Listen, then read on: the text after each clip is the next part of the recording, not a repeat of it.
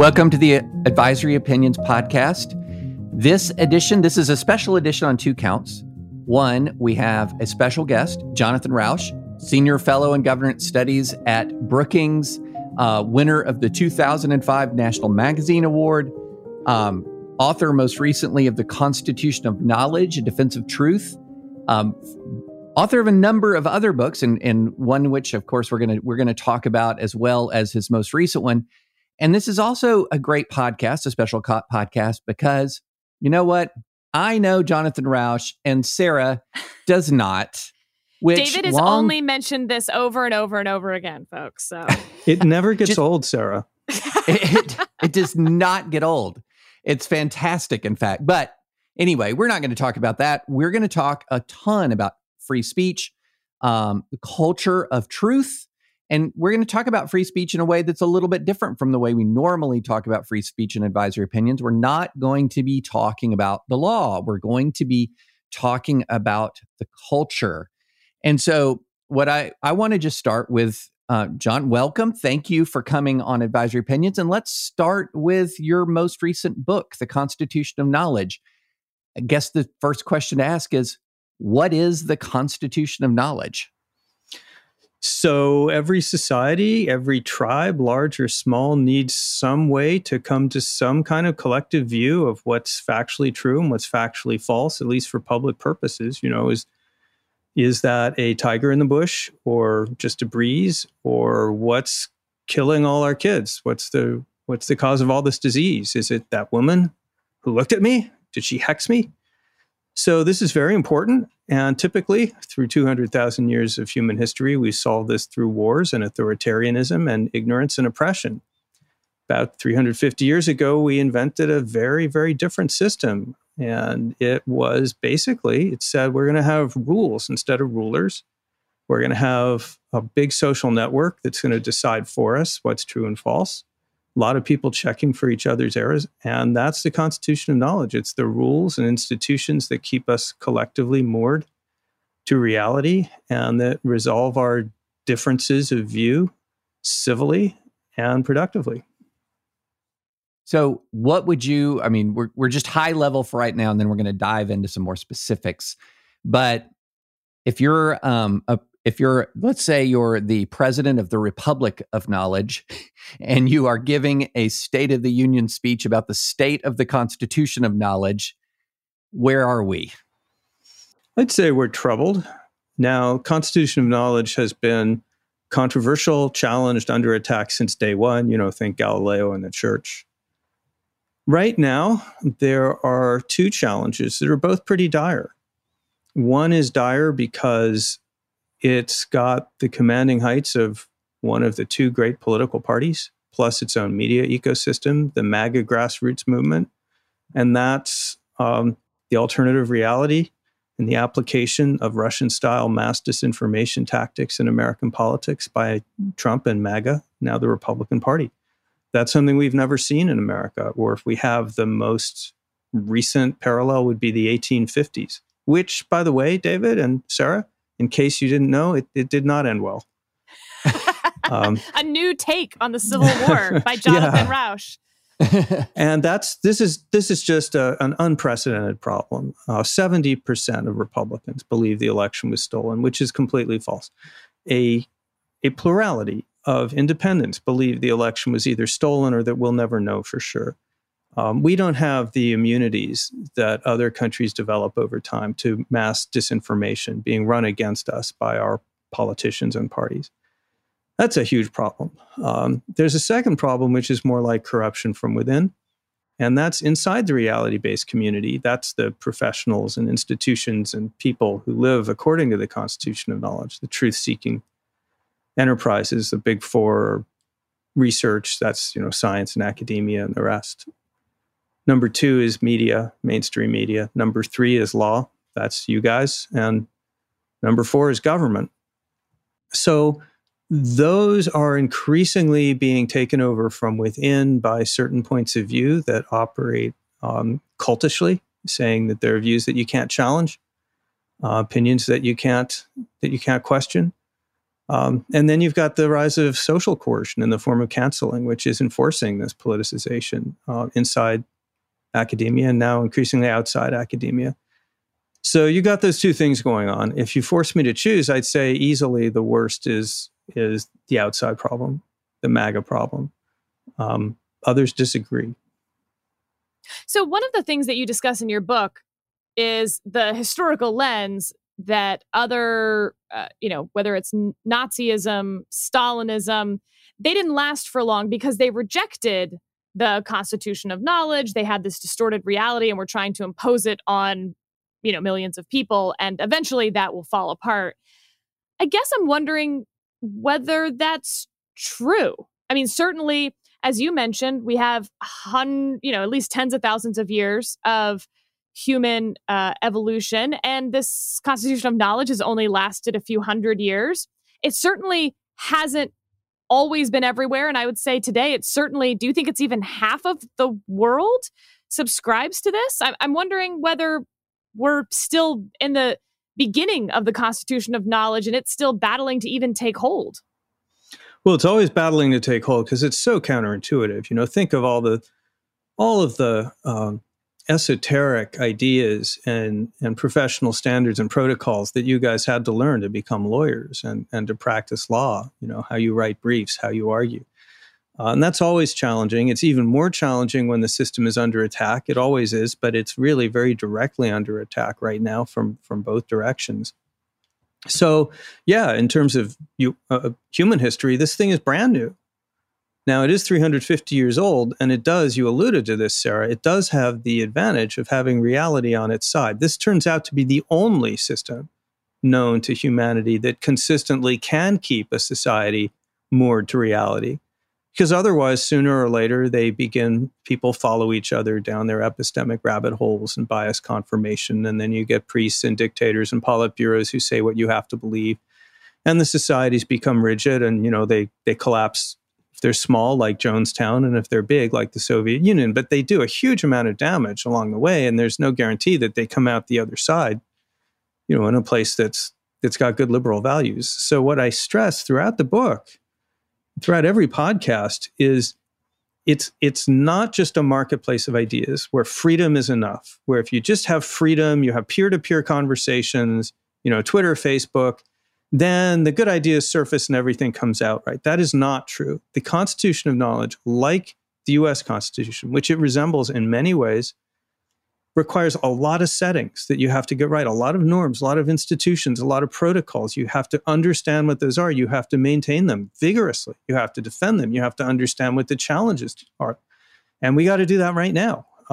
And we're not doing a great job of it. I believe that if we do rally to the defense of the Constitution of Knowledge against these threats as a society, then we squash them like a bug. But there's no guarantee that we will rally. And that's why I wrote this book. So when you think about Donald Trump, do you put him in sort of this great man theory of history? He was a unique person to come at a unique time, or is he the symptom of things that were coming before it in terms of the threat you believe he poses to the Constitution of Knowledge? Can I answer that question? Yes. I love it. Both are correct, and what's correct here is typically what happens in societies whose epistemic environment gets befouled and then corrupted and then verges on collapse. And that some things happened first that made us socially vulnerable. One was the general decline in trust in institutions. Another is the rise of conservative alternative media, starting with talk radio in the 80s and 90s. Rush Limbaugh, for example, would rail against what he called the four corners of deceit, which he identified as academia, science, journalism, and government. You can't believe any of those people.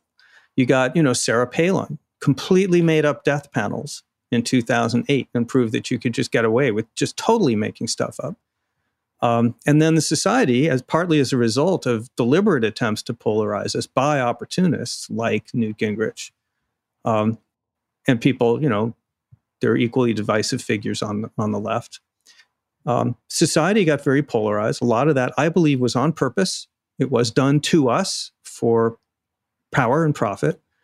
A polarized society is much easier to propagandize because the more willing you are to believe terrible things around the other side, the more open you are to conspiracy theories and fake news and the rest. And the goal of propaganda, as practiced, for example, by Vladimir Putin, is to further polarize the society.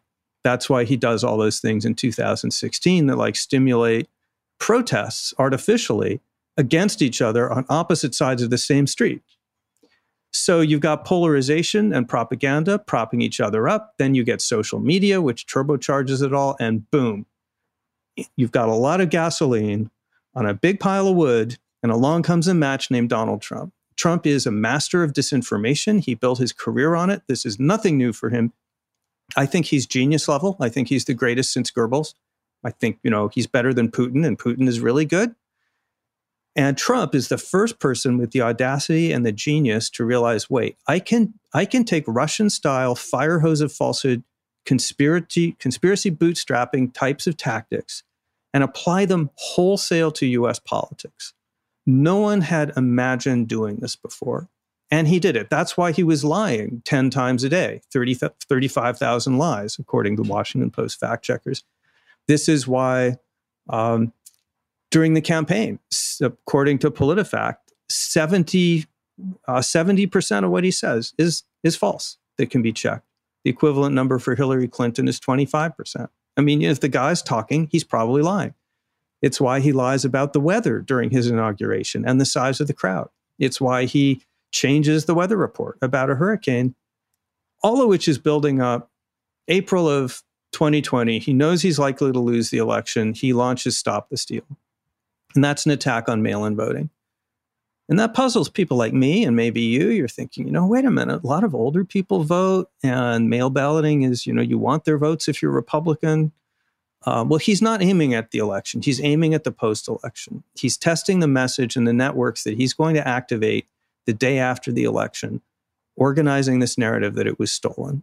And he even tells us that's what he's going to do. And that's what he does. So November 4th brings the beginning of the greatest onslaught of the greatest disinformation campaign America has ever seen.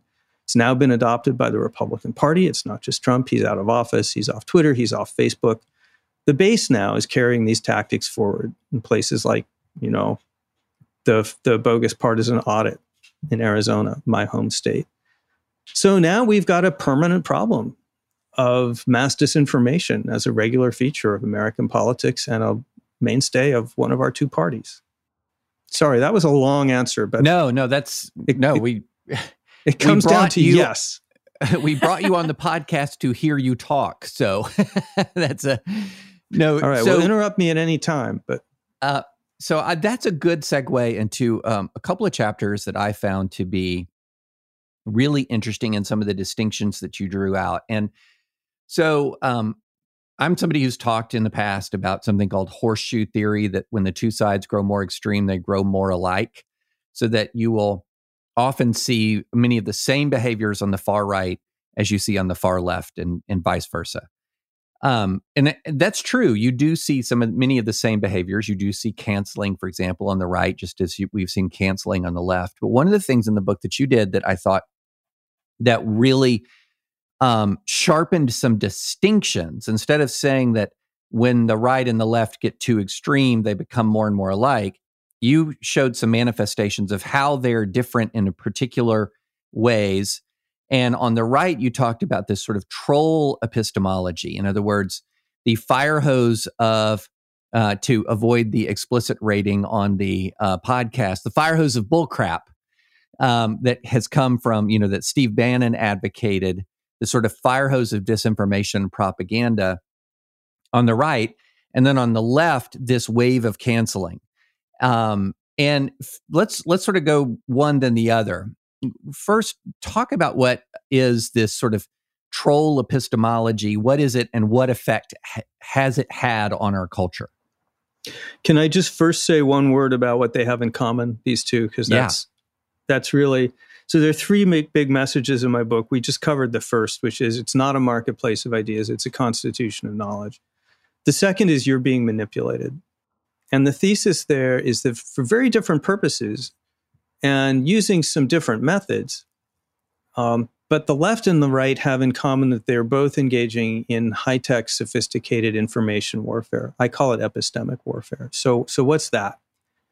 That's the organization and manipulation of the social and media environment for political advantage, specifically to dominate, divide, disorient, and ultimately demoralize your target population. That's what Putin was doing. It's, what Goebbels and Hitler was doing, Lenin, all those people doing versions of that. It's very powerful stuff. Goes back a long time. But there are different ways to do it, and you can hitch it to very different ideologies and purposes. But that's what the left and right have in common. That's, I think, a breakthrough idea of my book, because I don't think people had put this together in the context of epistemic warfare. So what's the right up to if Trump is right? I don't know, David, you tell me if Trump is right-wing in any real sense. I don't know what he is. I draw a distinction between right-wing and conservative. So they're definitely not conservatives, but no. Okay, we'll call them right-wing. Populist, nihilistic, something like that might be better. So the tactics they're using manipulate us by weaponizing certain cognitive vulnerabilities. One is bandwidth. It turns out that if you throw enough stuff at people at such a rate that they can't possibly process it and keep it and keep abreast of it, they essentially kind of lose the ability to decide what's right and what's wrong in that situation. So the old style was censorship, right? You tell people what they can say and everything else is banned. That doesn't really work in this environment. It never really worked that well. But the scarce resource today is attention. So what Steve Bannon, Trump's advisor, said is we know the real enemies, the media, we know how to deal with them. We flood the zone with shit. This is what Vladimir Putin does. You put out so many false, half-true, exaggerated, conspiratorial narratives out so fast over such high volumes on so many channels that the media can't possibly keep up. By the time they've knocked one down, 10 more have come out. And people hear this stuff again and again. They become cynical. They don't know what to believe anymore. But this stuff begins to lodge. There's something called the familiarity heuristic. The more often you hear stuff, the more you tend to believe it. So the media become overwhelmed. The public become confused. People think they don't know which end is up anymore. RAND researchers have called this the fire hose of falsehood tactic. So that's what Trump is doing. He's tweeting out 8 times a day when he was on Twitter that the election was stolen. It doesn't matter. You can launch 60 lawsuits, however many they are. It doesn't matter that they can tell a consistent story, be consistent or logical or plausible. The point is just to pump the bullshit out there, just swamp the pumps in the system so that institutions and people can't keep up. They also use trolling. That's attention hijacking. Another epistemic flaw that we have as humans is we can't help but defend our reputations and our groups. So when we're brazenly insulted, we rise to our defense. Well, that allows these guys to hijack our attention, dominate the media in ways that they couldn't.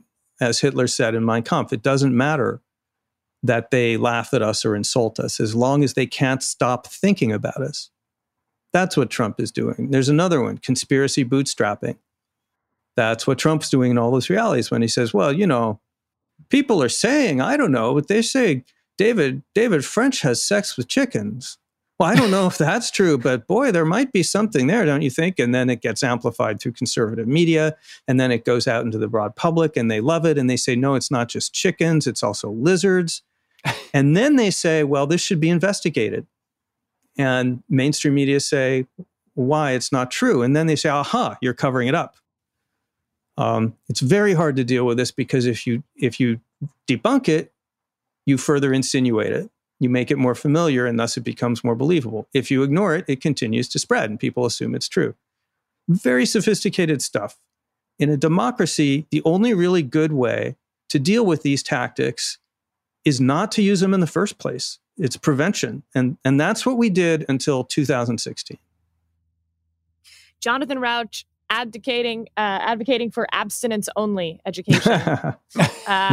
Love it. And really, David, those chickens, they have not consented. That's where I think the real problem is. So that we're just clear. for the record, I did make that up. I have no firsthand knowledge. I have no firsthand knowledge of David French's sex life with animals, but I will say, can anyone prove beyond a doubt that it's not true? I didn't think so. Yeah, no, I have no evidence on that. But so if you go through the history of, let's just take American politics, you're going to find versions of this going back forever, right? No, nothing like this. Bastard children and pamphlets describing sex with animals of various founding fathers. And what makes this different? So, yeah, there was some, as Bill Clinton once said, the scurrilous lies in the 1800 presidential campaign, as he once said, I think he said, curl the eyelashes off a frog. Or maybe, was it curl the hair on a dog's back? Anyway. So, yeah, there's always been some of this. There's a lot of media in the U.S. was just riddled with fake news and extreme partisanship. And it took a lot of effort to get out of that. It took a couple generations to fix that.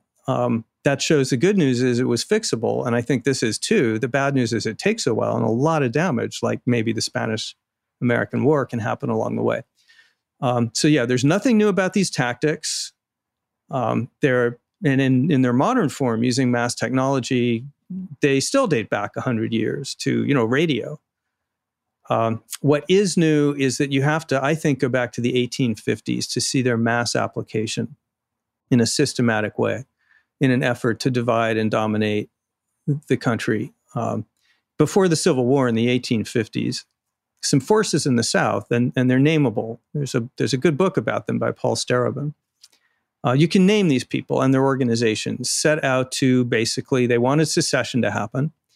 So they began a propaganda campaign, basically wallpapering the South with leaflets about how the North was determined to launch war and sweep down and destroy the South's way of life, and stoke paranoia and division. And they also used violence.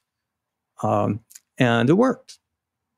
There's other things going on, but so that was used then. Then you get, 160 years or whatever. But even so, I don't think even in the 1850s, you see anything on the scale of the fire hose of falsehood that MAGA has launched in the past 5 years, and especially the last year. I mean, weaponizing the courts, right-wing media, the political bully pulpit, with the base actually now taking the lead, plus the presidency for 4 years, that's unprecedented. It is, when you talk about the 1850s, when I was researching my own book, multi-book plug now from momentary transition from yours to mine. One thing that did stick out to me was the propaganda campaign in the 1850s, and then how it reached a crescendo around the Harper's Ferry raid and the Brown subsequent, John Brown capture and execution, and how the Southern propaganda machine used the abolitionist admiration for Brown as a hook to launch the idea that the North wanted the South dead. Didn't just want to, quote unquote, to end the way of life, but wanted mass death in the South. And there was even in the Texas secession documents a reference to a conspiracy theory, a reference to the idea that the North was abolitionists in the North were seeking to poison Southerners. And so, yeah, that absolutely resonates, that there was a campaign that was designed to whip the South into what McPherson called in his fantastic 1-volume history of the Civil War, an unreasoning fury. And that is been, and we'll go to the sort of the cancel culture side of this for a minute, but that phrase, unreasoning fury, has really stuck in my mind as I've watched a lot of what happens on right-wing media, is that it seems as if there is an attempt to whip you into an absolute fury about what they are doing to you. And that is something that has alarmed me an enormous amount over the last couple of years. And as I was, reading your book, that chapter on troll epistemology really resonated on that front. Yeah, they're hijacking your brain. And they're also hijacking the left's brain, because the left becomes so horrified and alarmed at what they're hearing. If you had a rigorous marketplace of ideas, the bullshit that MAGA Trump spouts every day, it wouldn't rate as page 6 story in the newspaper. But we can't stay away from it. And another point you make, David, is so important, which is, there is this story you hear today, this kind of narrative. So we kind of had this coming because our institutions failed us as a society, Vietnam War and inflation and 9/11 and the Iraq War and then the financial markets. And our institutions failed us, and people cottoned onto that. And so our society didn't have working institutions. No wonder people got mad and upset. And I don't really think that's the big story here. I think the elephant in the room is this was done to us. We weren't just walking in the park one day and this mysteriously started to happen. Nameable agents making money off this and making political hay off of this discovered that these are powerful weapons and began using them in the 90s and deployed them very effectively. And we're still kind of a naive population in two senses. One is the epidemiological sense that, we, as Americans, we've never had to deal with Russian-style mass disinformation, polarization, attention hijacking, trolling, conspiracy bootstrapping, all that stuff. So we don't, we're like, what? What's going on? But the second way we're naive about it is we kind of haven't really figured out this is Americans deliberately doing this to other Americans. We are being targets. This is epistemic warfare, but only one side realizes it. I want to talk, though, you say that you don't think that those failures of institutions led to this. But when you, for instance, mentioned Rush Limbaugh and talk radio, what gave them that opening, though, was a sense that academia or the media had a specific partisan bias and a desired partisan outcome, and that whenever possible, they would shade what they were presenting as fact, in fact, to help get that outcome. And doesn't that provide this opening? And doesn't that then feed into the cancel culture on the left, which is fuel for the right to have some of this as well? So that, you can't really separate the two from each other. They're feeding one another. Well, no, you can't separate them. You're right. And you never can separate them, right? There's always material for propagandists to work with. There's never a shortage of problems with institutions or with society that they can exploit.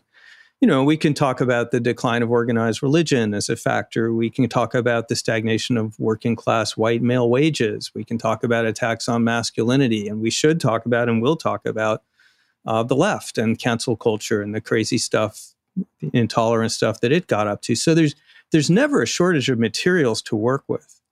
But to me, the biggest single change isn't that there are materials to work with. It's that you get this group of people who have this aha moment that they can start deploying methods to exploit those materials in new, high-tech, accelerated, and very sophisticated ways. I want to make sure we get to the cancel culture on the left that you mentioned at the very beginning and why that is a threat as well, because to me, it seems like a really fundamental part of this. Yes, you have distortion on the right or propaganda or reality denying, but if you can't even discuss the ideas or debate new ideas because of,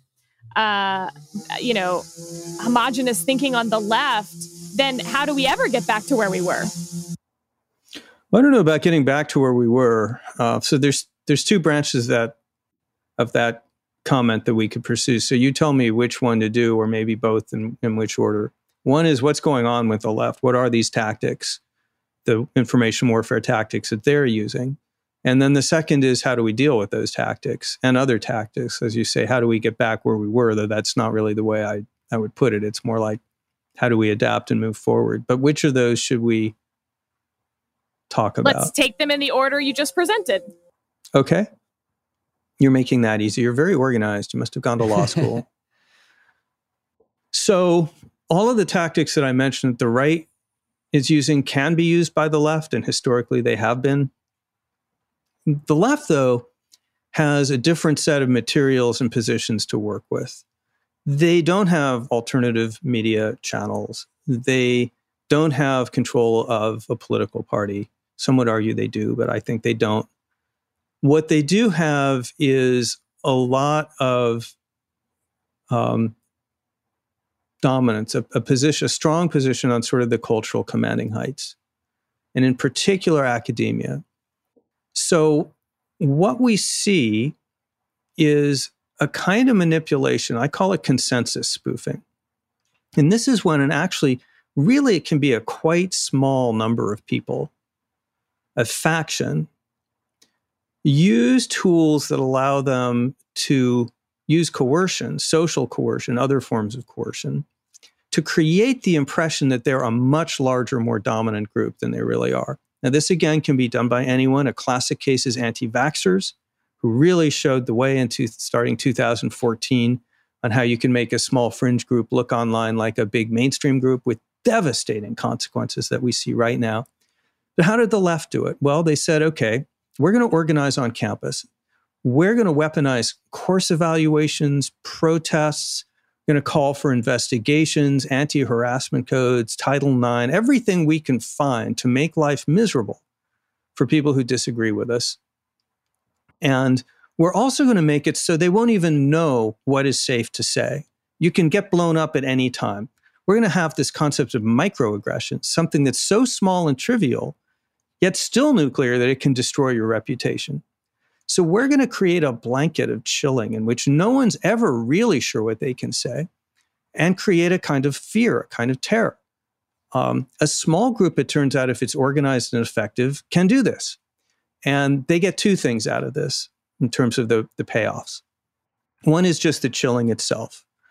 On a lot of campuses now, it's very hard in many environments to have a full-throated conversation of questions like, black on black crime, or abortion, or gender, all kinds of things. So they get some silencing, and that gives them power.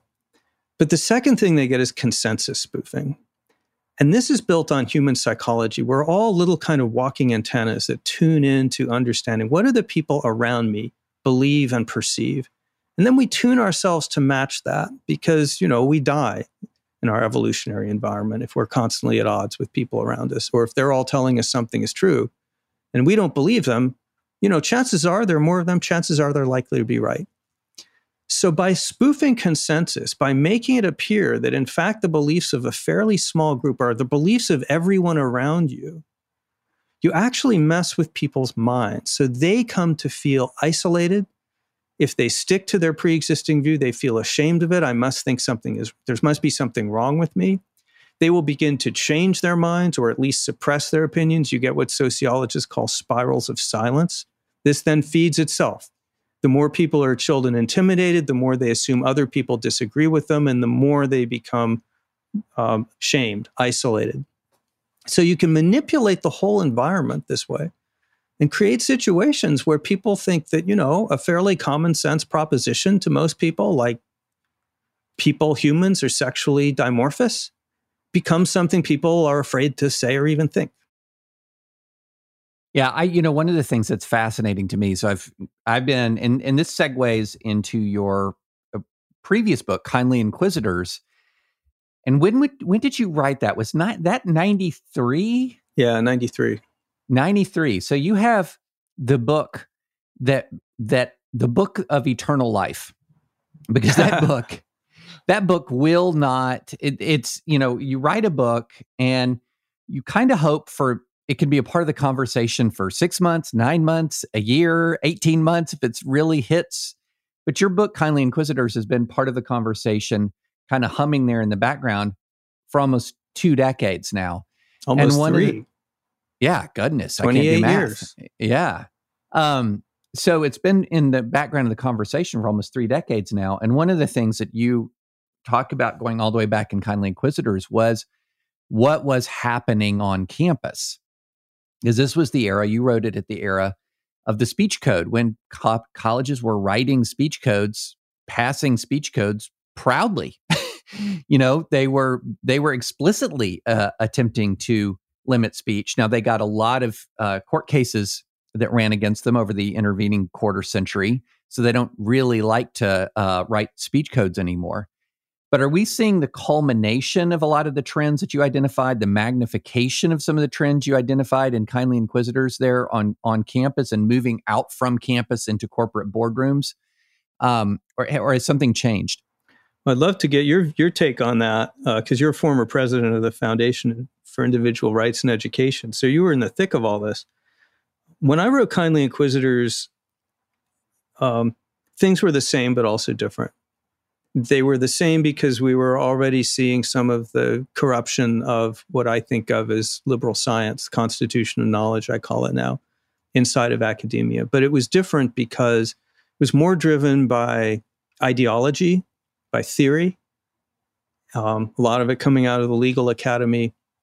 And it was often driven top down by administrators who were grappling with this problem of, so-called verbal harassment or discriminatory harassment on campus, and they were writing speech codes. What changes between then and now is that now the pressure on speech and thought and inquiry on campus is much more bottom up. It's generally, in fact, driven by students who are using social media against other students. Frequently, it's fairly small numbers of students. Polls show that about 2/3 of American students now are reluctant to express their true political views for fear of social consequences. By the way, the same is true of 60% of the US public. So this is not a campus problem anymore. A lot of people, 1/3 of Americans, are worried about jeopardizing their job or job prospects if they're truthful about their politics. But so now this is enforced much more from the bottom up. It's more like what Tocqueville described when he came to America in 1835 and what John Stuart Mill described in 1859. Both of those two people, interestingly, said the biggest threat to freedom is not from the government, not from government censorship, it's from social censorship. And that's the world we're living in now. And that's harder to deal with in some ways because, David French at FIRE can launch a lawsuit against a speech code, but he can't launch a lawsuit against peer pressure on campus. Right. Yeah, that's something that, I was just in an event with Greg Lukianoff, who is the current president of FIRE, and he said almost verbatim exactly what you said.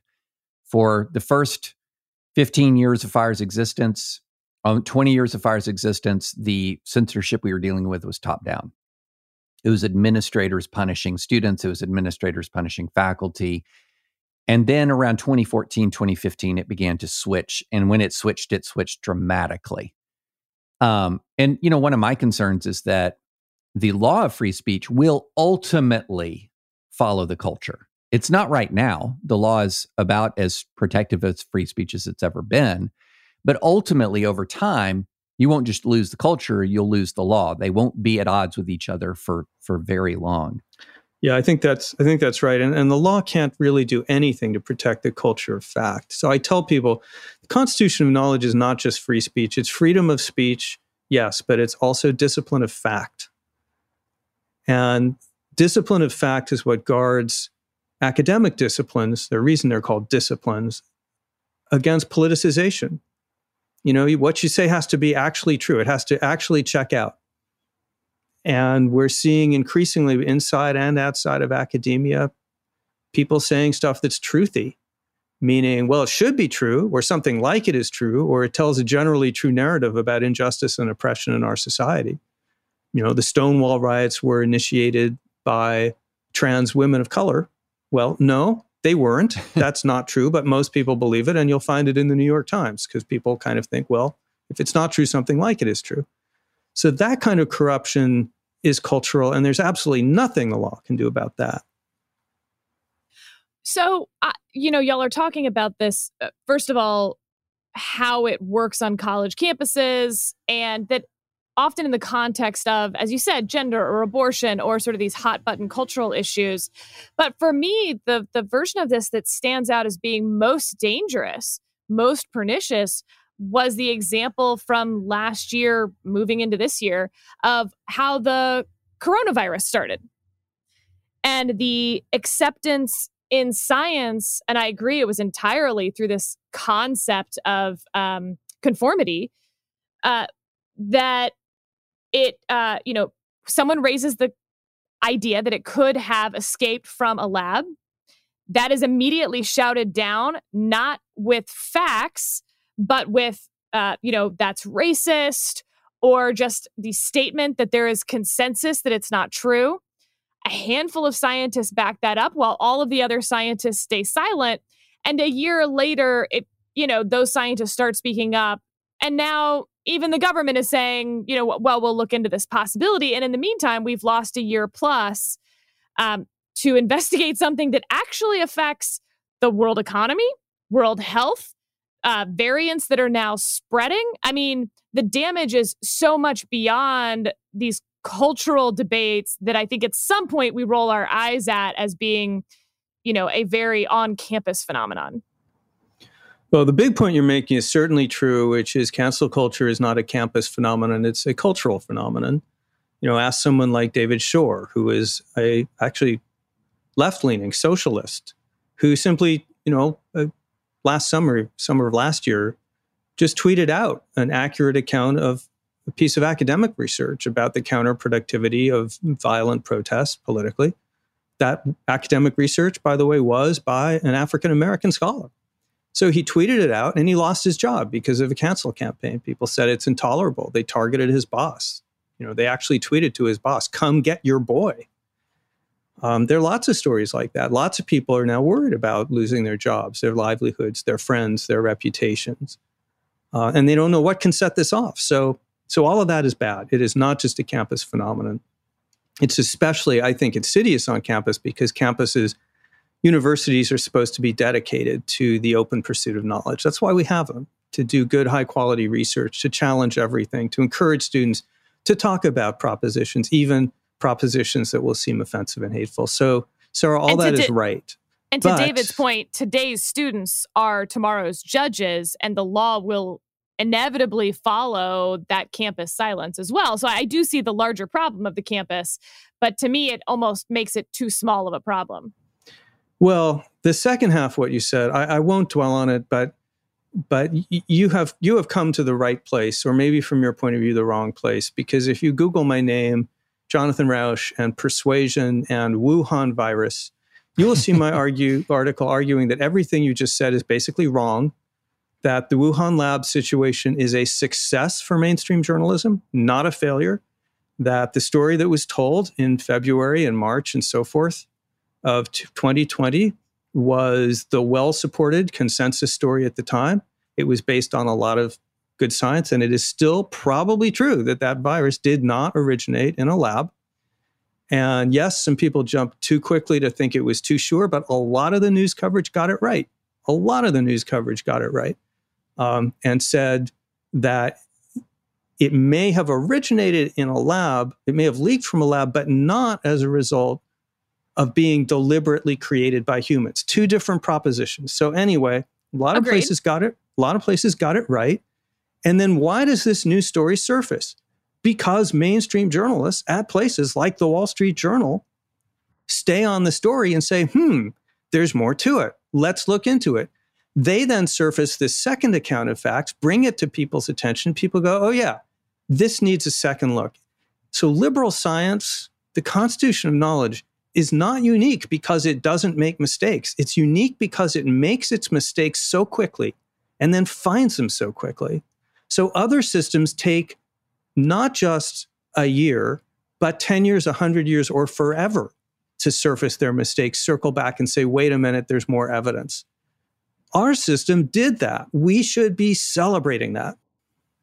So I agree with the overall idea that we should be celebrating that it only took a year. If I agreed with your initial premise that the reason we got it wrong was simply that science got it wrong.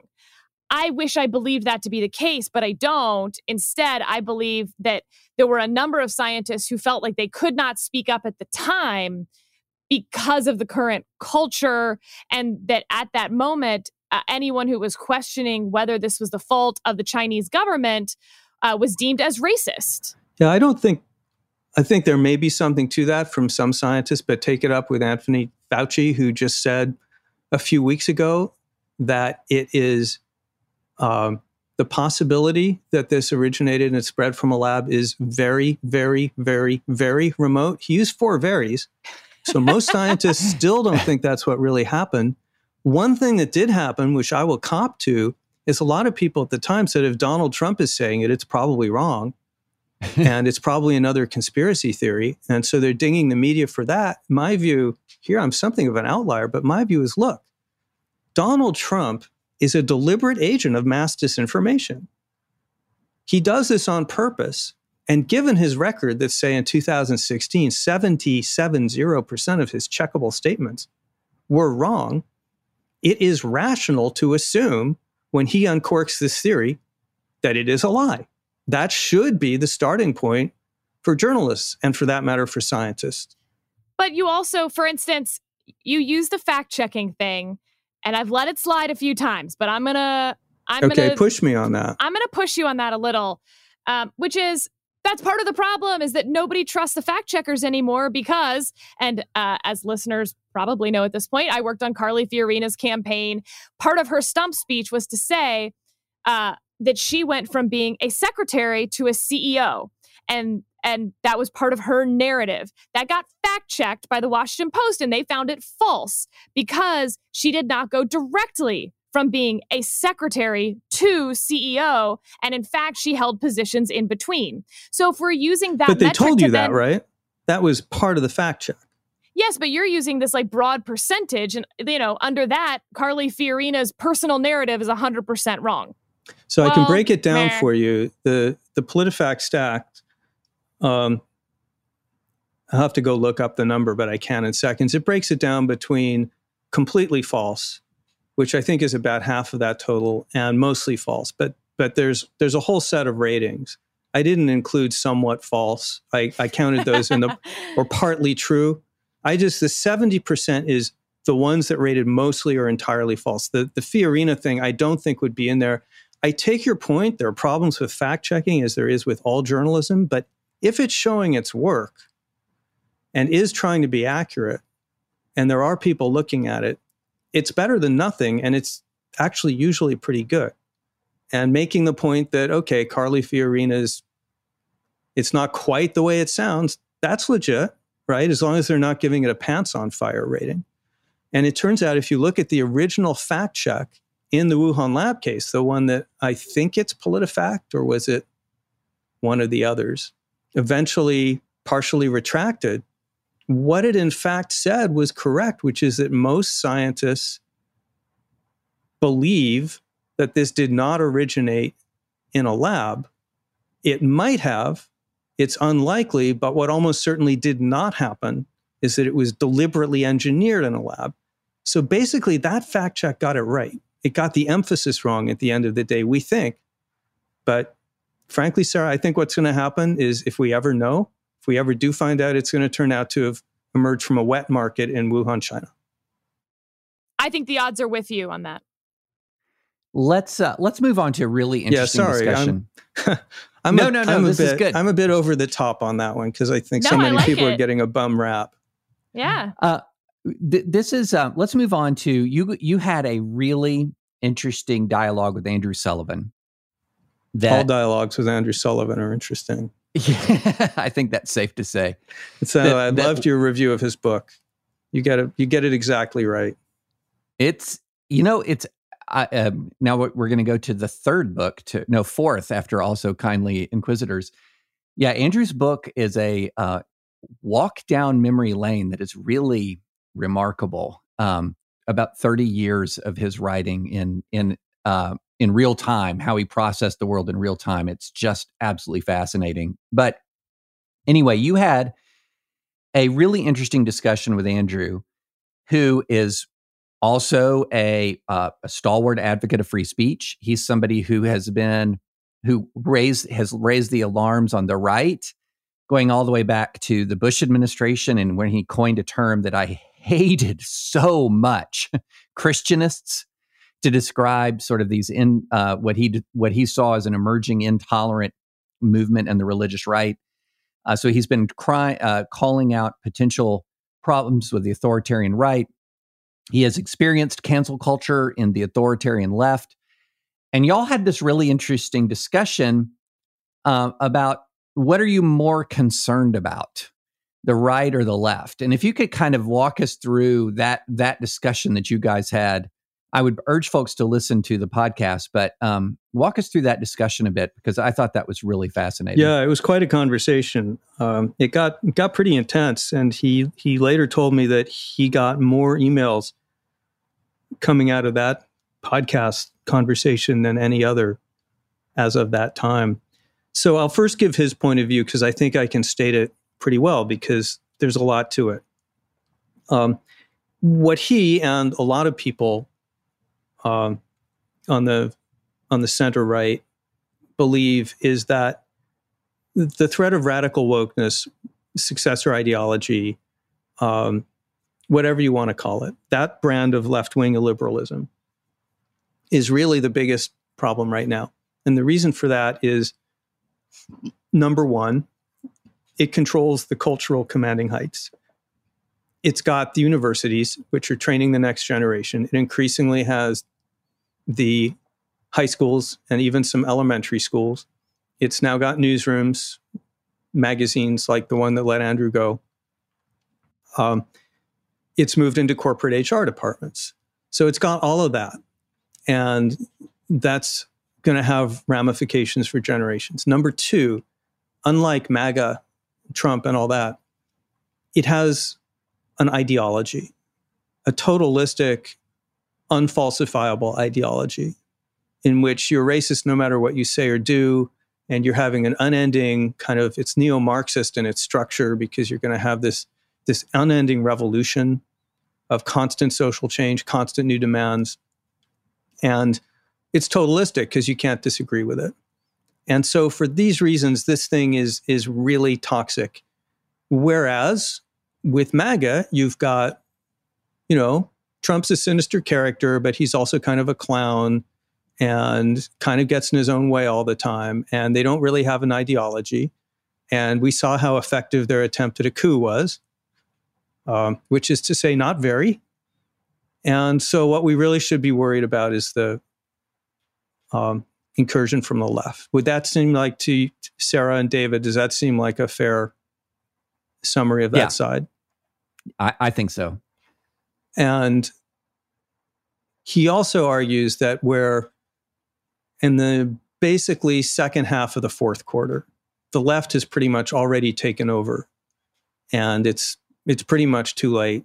He should fight anyway, but it's really too late. So there's a profound gloom and pessimism about where the culture is. So I have some problems with that. One is empirical. I think that where the cultural left is concerned, we're in the first half of the second quarter, and our team is only now getting suited up and getting out on the court. They took us by surprise. These ideologies had been brewing in academia a long time, but we kind of said, well, nutty academics are always there. We did not realize that ideologies of extreme illiberalism would pop out of academia and very, very, very quickly sweep through these other aspects of society. But, it's like what ISIS did in Iraq strategically. When one side is organized, motivated, equipped, prepared, it can easily rout a much larger force that is disorganized and surprised and unprepared. And that's what happened. But now you're seeing a lot of pushback against the woke right. In fact, you're seeing pushback that's itself dangerous and illiberal in many ways. I don't like that, but we can't say that there's no opposition. And we also see a lot of civic groups that are organizing against it. That's where my hope lies.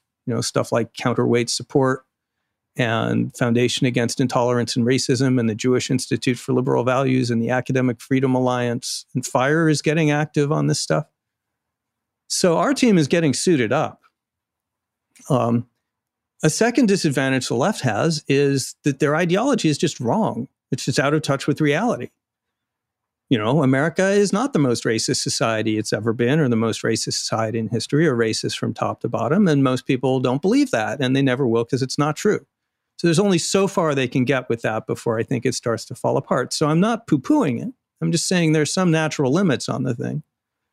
On the other hand, we now have a situation where an entire political party and its base, not just its leaders, but its base, in fact, especially its base and its own media ecosystem, are now essentially dragging the politicians behind them in an escalating spiral of alternative reality, justifying political violence. We may be on the cusp of seeing just out and out endorsements of political violence. We're now seeing efforts to politicize vote counting, elect people who will promise basically to count votes a certain way. We're seeing mass disinformation as an institutionalized tool. I think we have to view the Republican Party now, unfortunately, as an institutionalized propaganda organ. I mean, I hate to say that. I deeply, deeply regret it. I'm center-right. I have supported, voted for, argued for many Republicans, but those are not the Republicans in charge. And these people could be, this group could be in power 4 years from now. If they come back, we'll see a renewal and expansion of mass disinformation. It could be much bigger than we saw before. We're going to see weaponization of election miscounting. And I think, this is speculation. David, you tell me, Sarah, you guys are legal guys. I think we'll see the one thing that if Trump gets another term that we did not see the first time around, which will be open defiance of court orders with the support of his base and his party. And when that happens, when any of that happens, but especially if all of it happens, democracy in America, as we know it, is over. So I think that's just a much more dire threat right now. And I get it. The left is a problem, but it's cancer, right? It's kind of eating away from the inside. This other thing I think is a heart attack, but you tell me. Oh, no, that's exactly what I think. But I want to end on a much happier note. Can we hear what David thinks first? Oh, no. Which side does he take on the Roush versus Sullivan debate? Sorry, Sarah, I had to do that. I tend to take your side of it, although I think it is close. Because, I tend to take I like that analogy between cancer and a heart attack, because the thing that frustrates me about the debate is it feels like if you say, okay, well, I think if the right is worse, then the next follow on is, then why are you talking about the left? This is the way the online discourse works. It's tell me who's worse and then talk about only that which is worse. But I like the difference between the cancer versus heart attack analogy, because you can talk about a heart attack being immediately fatal and the necessity to guard against that, but nobody would then say, also ignore the cancer. And so I like that kind of analogy. I think that analogy is right. And I think that for the first time in my life, I can imagine a scenario where the United States breaks apart and in the relatively near future. And it goes through a rerun of 2020, Stop the Steal, but with more competent and ruthless operators. I